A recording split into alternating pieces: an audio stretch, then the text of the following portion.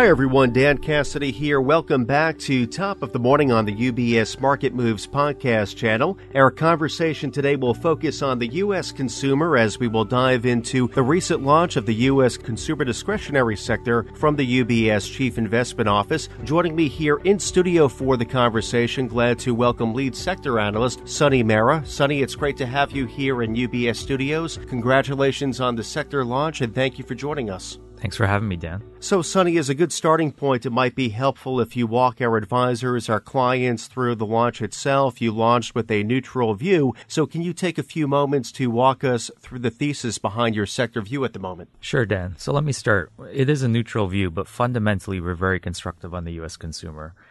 And if I were to say, it seems like we're more constructive than a lot of the commentary out there that may be a little bit more doom and gloom. So let me start with a few points. First, unemployment remains very low, while job openings are at 1.6 jobs open per every unemployed worker, above the pre-pandemic average of 1.2 times. Household debt to income is below average. Debt service ratios are extremely low, basically at 40-year lows, given that the majority of household debt is locked in at a fixed low-rate mortgage. A lot of people focus on the liability side, but the asset side is what's really exploded in the past decade. Household wealth has doubled in the past decade. Now, this is net of all debt, net of mortgage debt, student loan debt, credit card debt, etc. Home prices are up 40% since pre-COVID levels, and that's created about $10 trillion of wealth in the short period. And home ownership is much broader than equity ownership, so that's benefited people throughout the income cohorts. Excess savings have been coming down, but are still nicely positive and should last at least through 2023 and into 2024. And then recently, we've had real wage growth, and that's moved positive after being negative for almost 2 years. So that should support continued spending from the consumer. And then within the wage growth, if you look at it, the lower income wages are growing faster than the higher income wages. So that should continue to support spending as well, as the lower income people have more propensity to spend versus the higher income cohorts. So overall, I'd say consumers are healthy. And within consumer spending, services spending has been relatively strong versus goods. And we think that should continue relative to goods, which had a big benefit during COVID. I want to make 2 points on services. Services spending is less rate dependent. So as rates move up, you have less of an impact on, if you go for a restaurant meal or getting a haircut or whatever, that's not directly tied to rates versus some of the goods sector is. Second, it's more labor intensive. So that restaurant meal or haircut can't be outsourced. It's made here in the U.S. with labor here. If it's not a good that is made overseas and shipped to you. So to the extent services spending remains strong, it also makes the Fed's job harder, frankly, in terms of trying to slow the labor market. Sunny, those are helpful clarifications, and thank you for providing us with an overview of your current thinking. I'm curious, from hearing about your thesis and consideration of the health of the U.S. consumer, why are you not more positive on the group currently? Good question, Dan. So this really comes down to the composition of the sector when you break down the consumer discretionary sector within the S&P 500. 2 points here. First is that goods versus services mix. So when you look at services, it's about 2/3 of consumer spending in the real economy in the U.S. versus in the sector, it's about a 20% weight. And we think services spending will continue to grow faster than goods spending as we normalize post-pandemic. Just think of many of the services you use, your favorite local bar or restaurant, your barber, hair salon, your dry cleaner, your spa, your dentist. Those are for the most part not captured in the S&P 500. However, for goods, think about where you shop. If you order from Amazon, Home Depot, etc., those are captured within the S&P 500. So there's this big disconnect on kind of the real economy versus what's captured in the index. Mm-hmm. And that's a big thing.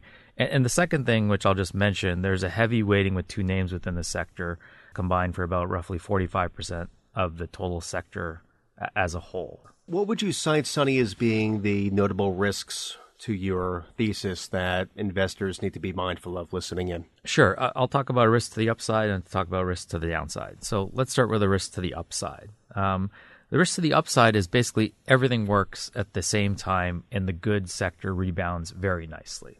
Because as we discussed, the sector is more heavily tilted towards goods. So the economy remains strong, services remain strong, but on top of that, goods start rebounding nicely. The risk to the downside is consumer spending slows down a decent amount. So maybe job losses start to creep up. So that's higher claims you see, higher unemployment, And within that, then services spend starts to move down. And maybe that's because the saving rate starts to move up as well because there's like increased uncertainty and so forth. And I'll just mention, the two big names again are big sector weights. So if there's anything to happen with those two names as well, that would be a risk to the downside. So maybe, Sunny, as we close out, let's spend a few moments on sector positioning. Can you speak a bit to your most preferred subsectors within the group? Sure. I'll start with services. As discussed, we like that services spend versus goods.